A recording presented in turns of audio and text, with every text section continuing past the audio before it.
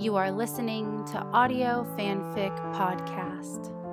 Blinded by White Light by Dasha K. on AO3. She paced the small room, clenching and unclenching her fists.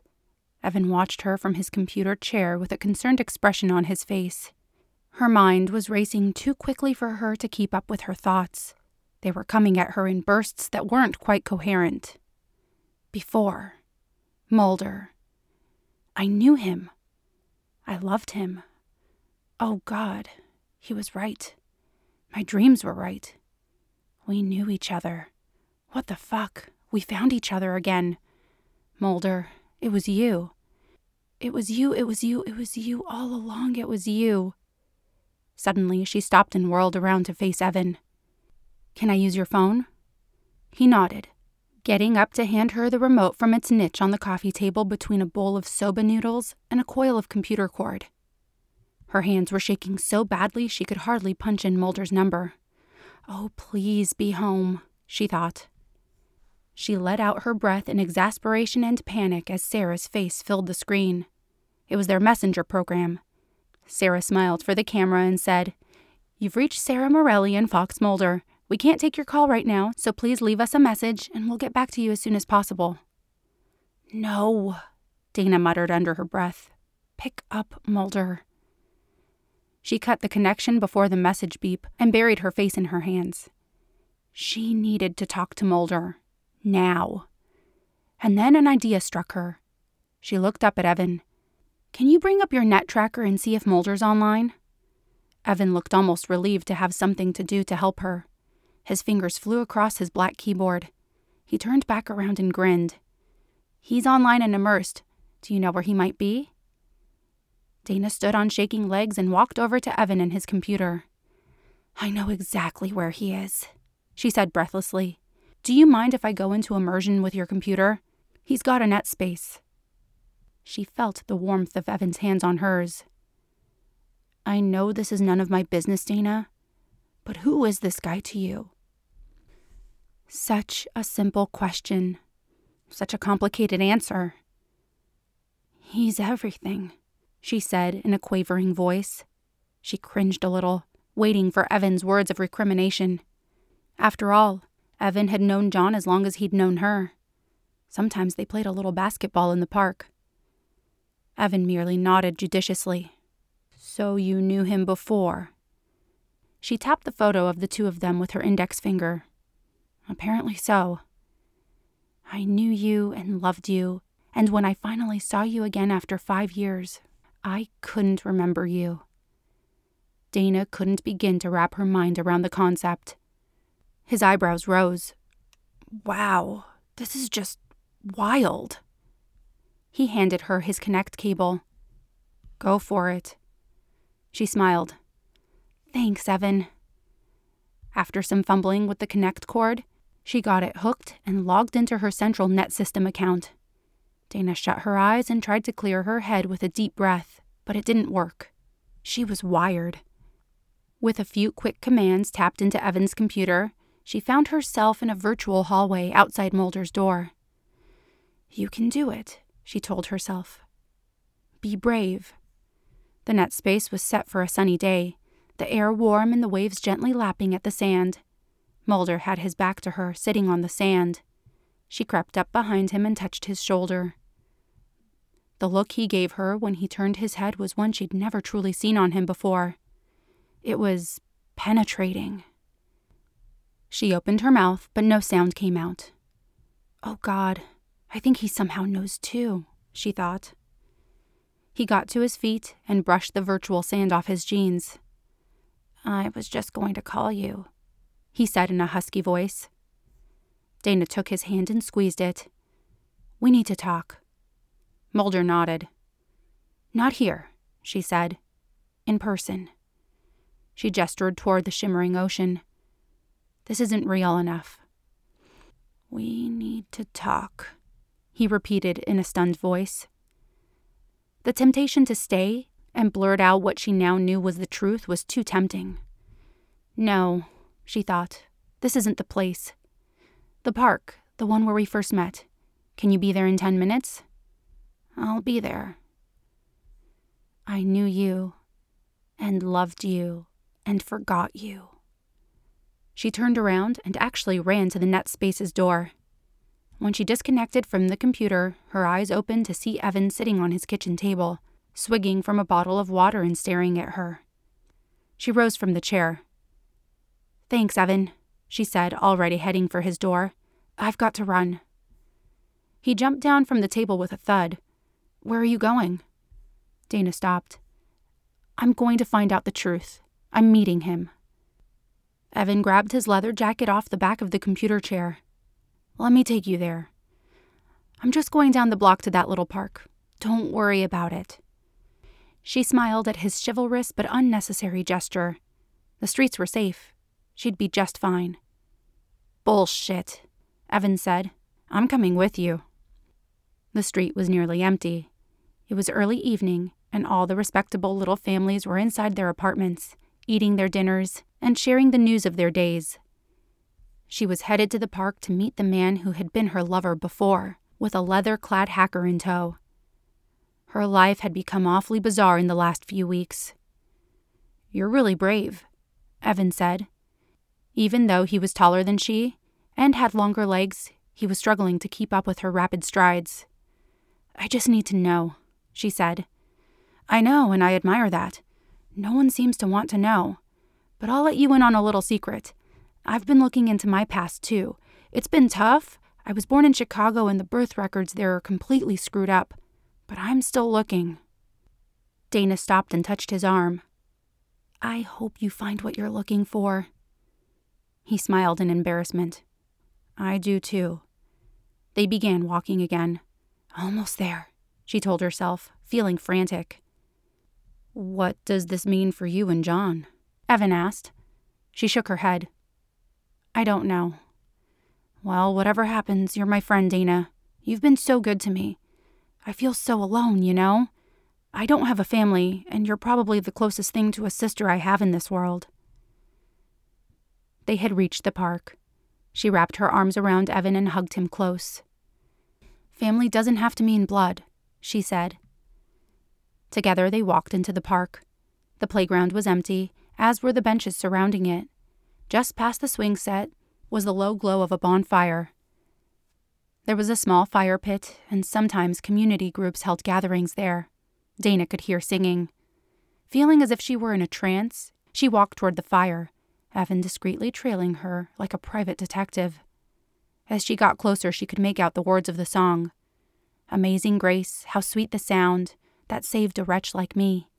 I once was lost, but now am found, was blind, but now I see." She stopped and stared at the flickering lights of fire, not seeing the faces of the people who surrounded it. Fire. I once was lost, but now am found, was blind, but now I see. She saw everything. When she wakes, she's coughing. She slips her shoes on and stumbles out of the tent to head into the woods to pee. As she crouches on trembling and weak legs, she fondly thinks of her bathroom back in Washington, with its large bathtub, endless supply of hot water, and triple-ply quilted toilet paper. No, she tells herself, don't even think about it, because you can never have it again.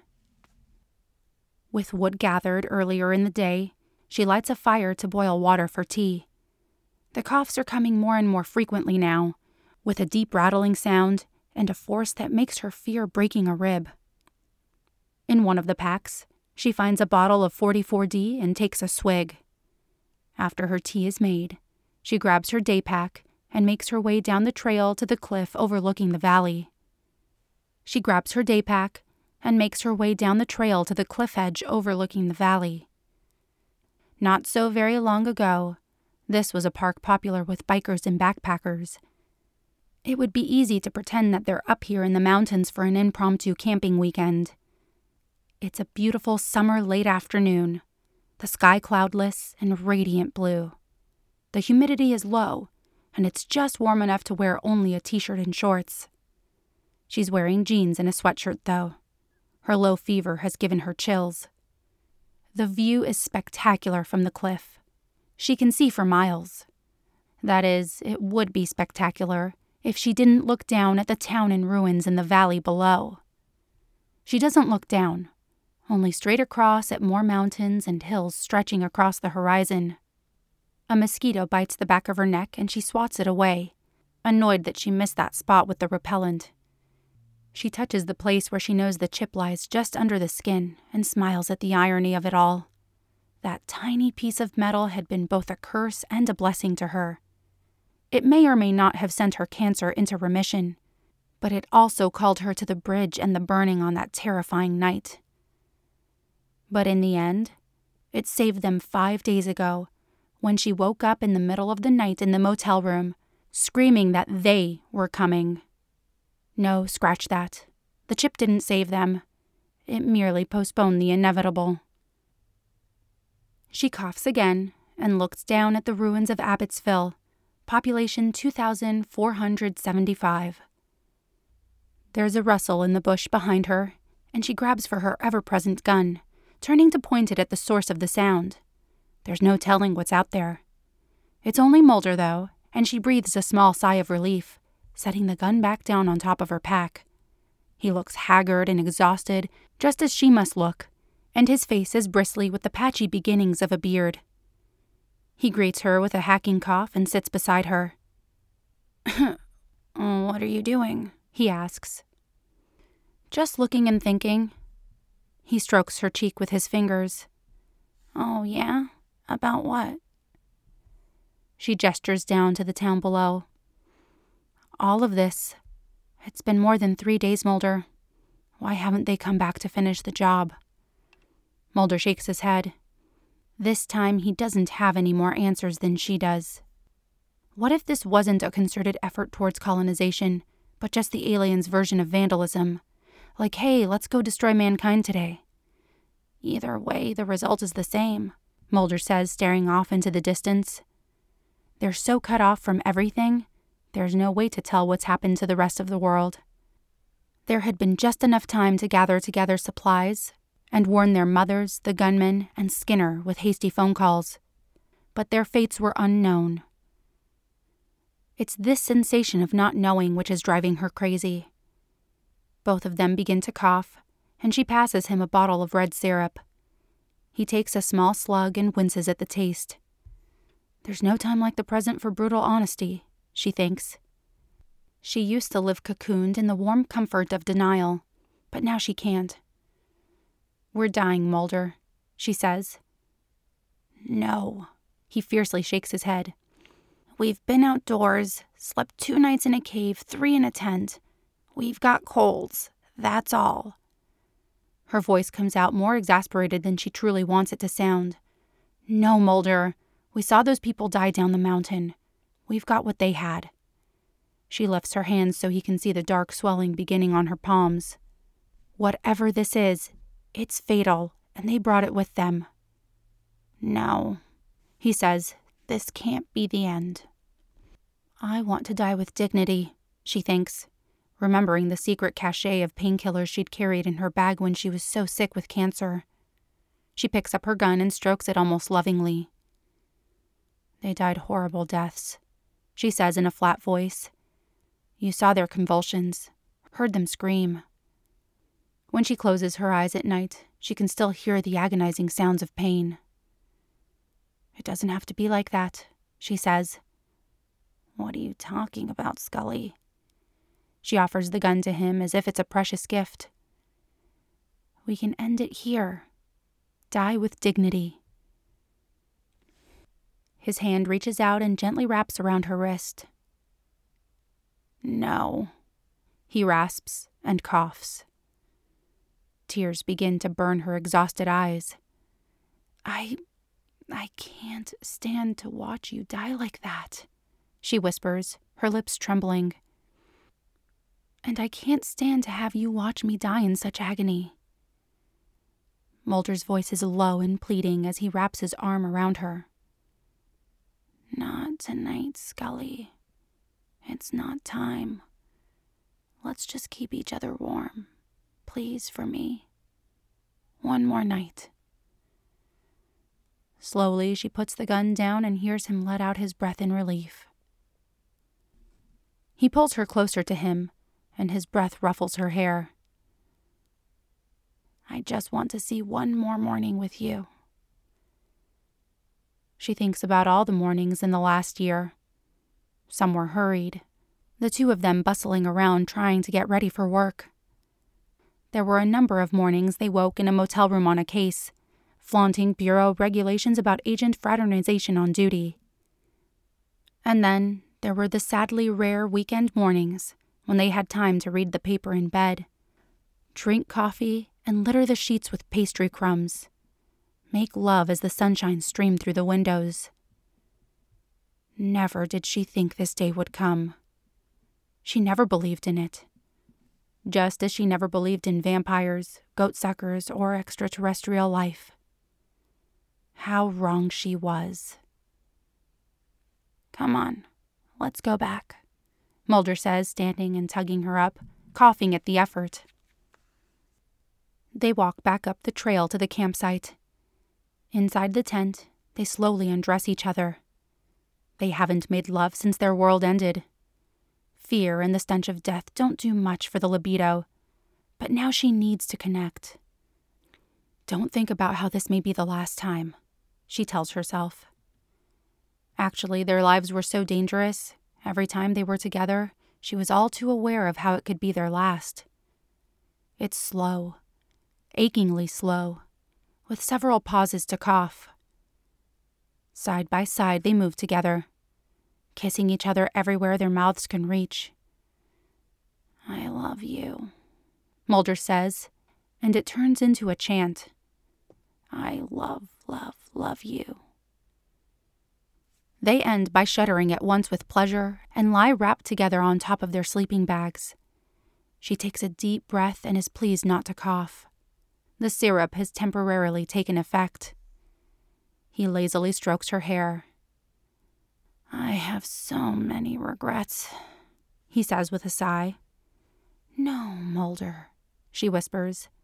We can't have any regrets. We did the best we could. How could two people possibly save the world? No, not that. About you and me. I always dreamed that someday we'd find our answers and everything would turn out for the best. And then we could live that normal life, just you and me.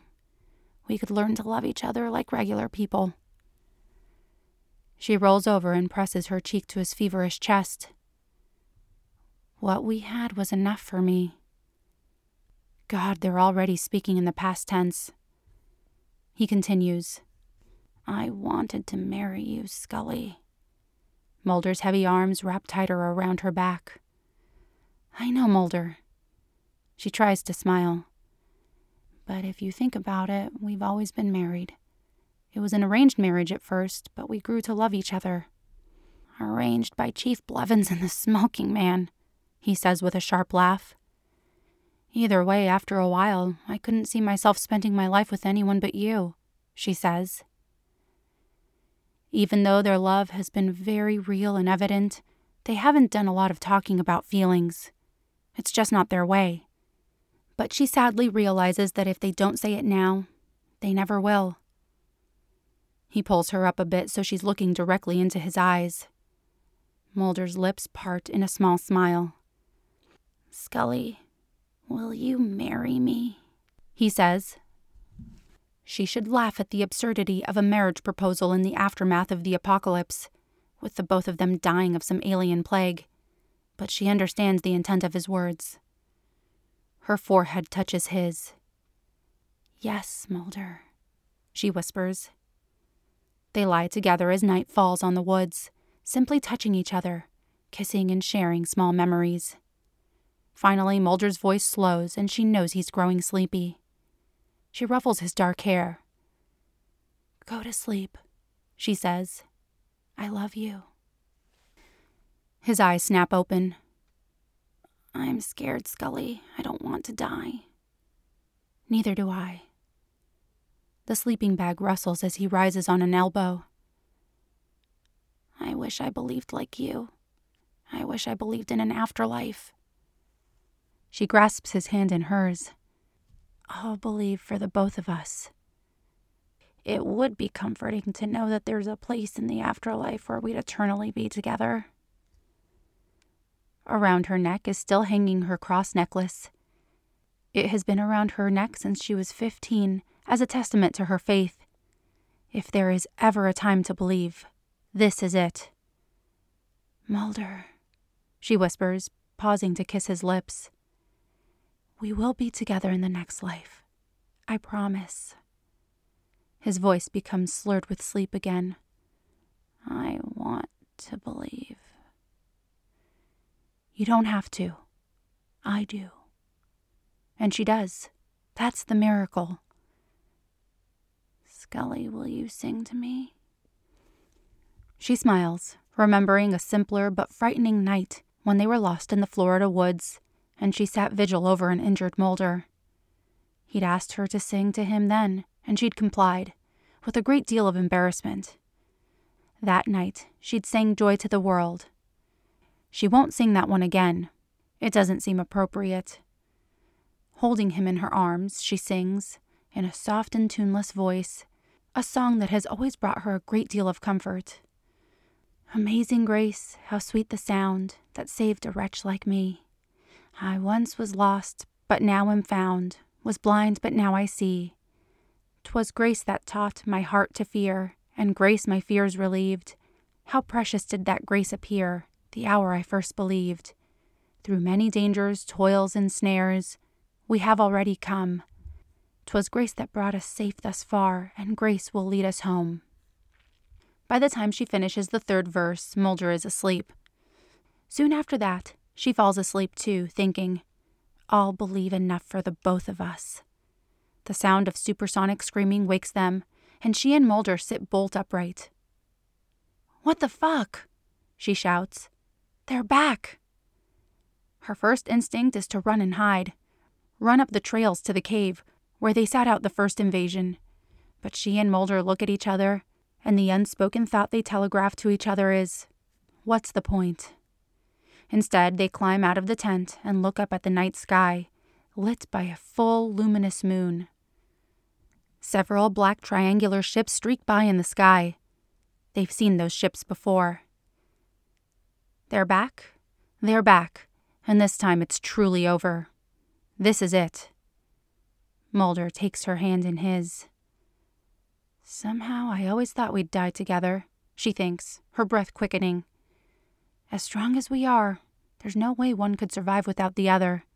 Can you even imagine such an existence? The earth begins to shake under their feet. She looks at Mulder in panic. This didn't happen the first time. Can you feel it coming? She shouts. What? I don't know, but it's coming. We will be together in the next life, Mulder. I believe. Something huge moves across the sky, so large it seems to stretch endlessly. It appears to be made of multicolored crystals that twinkle in the moonlight. Look, the sky, how beautiful, says Mulder, pointing at the gargantuan craft. Despite his fear, he can't keep his innate curiosity from coming to the fore. It's just lovely, she gasps. Keep holding my hand, Mulder. This is it. We end right here. 3 of the black triangles come screaming up to the giant crystal ship and start firing. It's like something out of Star Wars, only this is real life. She can't believe that what she's watching is actually happening. The large ship begins to spin and give off a low hum, and they watch in astonishment as the black triangle ships simply disintegrate, little pieces raining down from the sky. What the fuck? The humming from the ship grows louder, and she holds her breath. She and Mulder turn to each other. They say goodbye with their eyes. But this isn't goodbye, Mulder. We will be together in the next life. It feels so intimate to die together. With a flash of white light from the ship, she is blinded, and everything just stops. Dana opened her eyes and found herself sitting on a park bench, wrapped in Evan's leather-clad arms. She had no memory of walking to the bench. "Dana, you still with me?" he said. "You were kind of out of it for a minute." She could still hear the people around the bonfire singing. So that was how they'd ended. Mulder, how could I have forgotten that? Evan touched her shoulder. "Dana?" he asked, his voice sounding more alarmed now. "I'm okay," she said. "I just had a flashback or something." And then she looked up and saw Mulder, walking across the park to her in long strides. "Oh, I remember you. I remember." Evan stood. "I guess this is where I take my leave?" "Thank you," she said. He bent to kiss the top of her head. "Any time," he said, and walked past Mulder to the street. Dana stared at Mulder with the new understanding her memory had brought her. He stopped just before her, his face serious. "I know you," she whispered. "You were my partner, my best friend, the love of my life."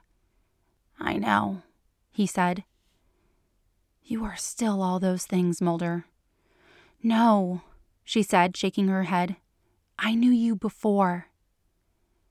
Mulder sank to his knees and buried his head in her lap. Instinctively, she moved her hands to stroke his hair. "Nothing has changed. I still love you. I never stopped." He raised his head and blinked at her through tear-filled eyes. "I know, Scully."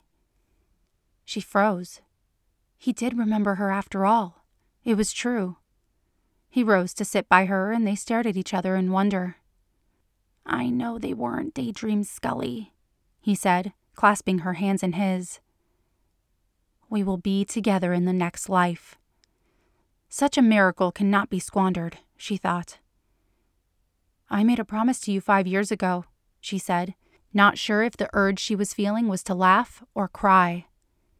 His kiss on her lips was gentle and full of promise. "Tell me about it, Scully," he said. And for a long time they sat on the park bench, remembering together. It seemed to them that fate had intended them for one another, and they could not understand why she should have a husband and he a wife. They were like two migrating birds, the male and the female, who had been caught and put into separate cages. And it seemed to them that they were within an inch of arriving at a decision, and that then a new beautiful life would begin. And they both realized that the end was still far, far away, and that the hardest, most complicated part was only just beginning. Anton Chekhov. Epilogue. One night, she can't sleep. In the dark, she hears her husband roll over, and she knows he's still awake too. This is her favorite time. When the day's work is over, the dishes washed, and the kids tucked in bed and soundly sleeping. Sometimes at night, she can hear the faint sound of the upstairs neighbor practicing her flute. But just as often, all she can hear is his even breathing, and it's comforting. At night, she allows her stress, her guilt, and fear to bleed away, and she simply floats between the covers, feeling her husband's body heat radiating toward her. At night, there are no doubts that she made the right decision that night in the park, when she finally remembered how Mulder and she had ended their first life. Sleep will come, she tells herself, and turns toward him to move against his warm, bare back. While she's often cold at night, he is constantly warm. His skin as hot as a sunburn. He makes a low sound in his throat at her touch, and she smiles against the muscles of his shoulder. Tonight he smells like baby bubble bath and the lemons he cut up for the roasted chicken. So this is domestic bliss, she dreamily thinks, as she applies measured kisses along the expanse of his back. "Oh, that's nice," he sighs. While she rubs up against him like an affectionate cat, she thinks of their wedding day and the vows they made to each other. Never had she believed in anything so firmly. She clutched her small bouquet of spring lilacs and said the words in a quiet but steady voice. But underneath her outward serenity, she'd wanted to break down and cry with the overwhelming sensation of the moment. Later she did, when they were alone at home, their hands joined, fingers wearing matching white gold bands fiercely gripped together. In the faint light of the open blinds, she watches her hand move across his back, and the way the ring appears to almost glow in the dark, reminding her that they're bound together for eternity. Finally, he rolls over to face her. "Can't sleep." She shakes her head. "I'm not in the mood." A smile spreads across his face. "Neither am I." On a night like tonight, she needs to be reminded that he's real, that this isn't just another dream from which she'll soon awake. She has to drown herself in his physicality to reassure herself. She takes her time kissing him, touching his body everywhere, to feel the way the texture of his skin varies in spots. She tries to memorize his form with her fingers. She never wants to forget again.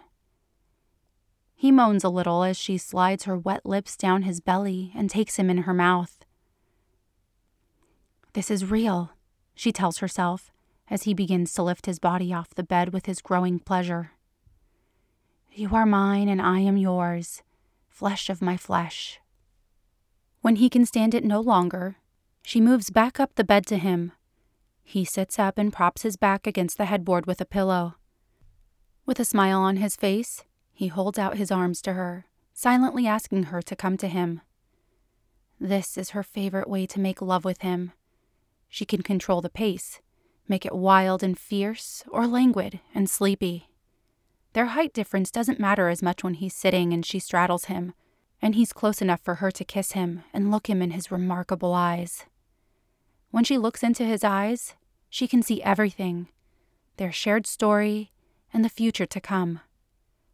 "Scully," he gasps as she slides down onto his cock. She smiles at that. In the everyday world, he still mostly calls her Dana. As in, "Dana, how much milk do we need from the store?" Or, "I have to go pick up Adam from Sarah's now, Dana." Scully is his private name for her, the one he calls her in bed. It's their secret touchstone to the life they once lived, the life they're still struggling to piece together. Slowly she moves with him, crooning low in her throat at the bliss of being joined with Mulder. One of his strong hands cups her bottom, and the other strokes her breasts, making them feel full and heavy. She leans closer to watch his eyes again. How she would love to see a child of theirs with those beautiful gray-green eyes and dark lashes. They're just beginning to discuss the idea, to decide whether they want to risk the possibility of failure. Then again, they've always been risk-takers, haven't they? A sharp cry leaves her mouth as his fingers find her clitoris and begin their magic. He laughs. "You're going to wake the kids." She's learning to control herself on the nights when one or both of their children is with them. "I'm so glad," she gasps, moving harder up and down his length. He knows what she means. "I am too, Scully." Her kiss is just another extension of the promise she made to him on the night they died together. "We will be together in the next life, Mulder." We are, she thinks, as pleasure blooms warm and sweet in her body. Oh God, we are. She knows all too well that they did a terrible thing, leaving John and Sarah. John's eyes still silently reproach her every time she sees him, and Sarah flat out refuses to speak to her unless it's utterly necessary. They destroyed the secure family units of their children, who will probably grow up unable to remember when their own parents were still married. Yes, she knows this. It haunts her in daylight times. But also she knows what a miracle it was to find Mulder again. She doesn't tend to believe in destiny and fate, but it can't be an accident that they somehow managed to make their way back to each other again. The night she remembered Mulder was the night she began to believe again. It's the night she started to pray once more.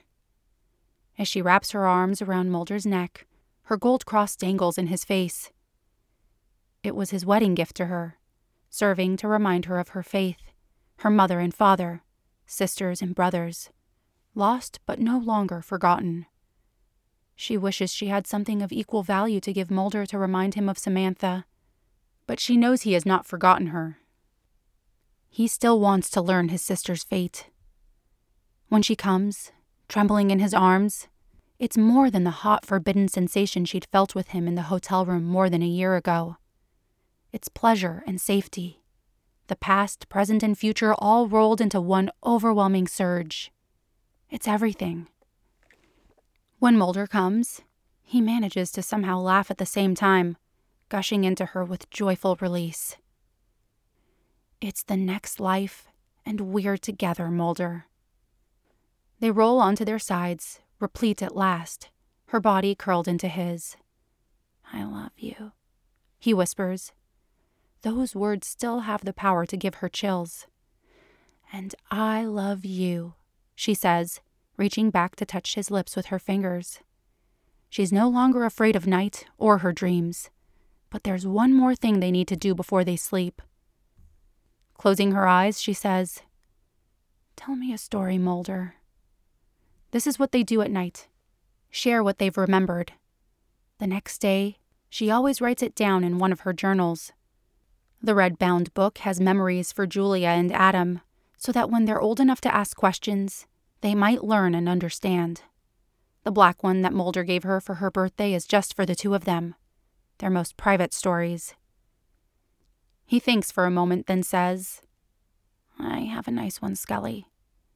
She smiles. Tell it to me. It was Thanksgiving at your mother's house, and I felt uncomfortable, surrounded by your whole family. I knew you'd told your mom about us before I'd come. They were nice to me, of course, even Bill. But I still felt out of place and on the spot. Your mom kept sneaking these looks at me, and I imagined her thinking, so you're the one who's defiled my youngest daughter. She laughs into the pillow. After dinner, you and your mom started in on the Baileys, and I was forced into watching the game with Charlie and Bill. When it was over, you and your mom were still talking, so I wandered down into the basement for a nap.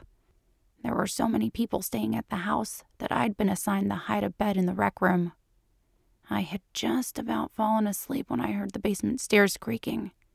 Looking up, I saw you wearing an entirely mischievous look on your face. You were already unbuttoning your blouse. You flung it on the floor and climbed into bed with me. I could smell the coffee and liqueur on your breath as you started kissing my ear and neck. Scully, I wanted you so much, but I was scared Bill would come down and beat the crap out of me.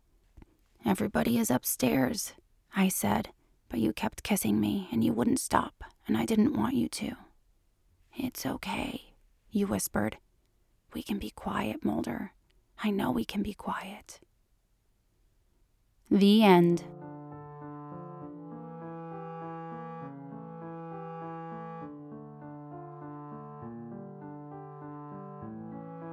If you like this story, please follow the link to the writer's page and leave some love. Kudos, comments, or subscribe. They'll love hearing from you. Then you can head over to our Patreon page and contribute to Audio Fanfic Podcast. As a member, you are granted early access to one new story per month. That's www.patreon.com/audiofanficpod. Thank you for listening, and remember, the stories are out there.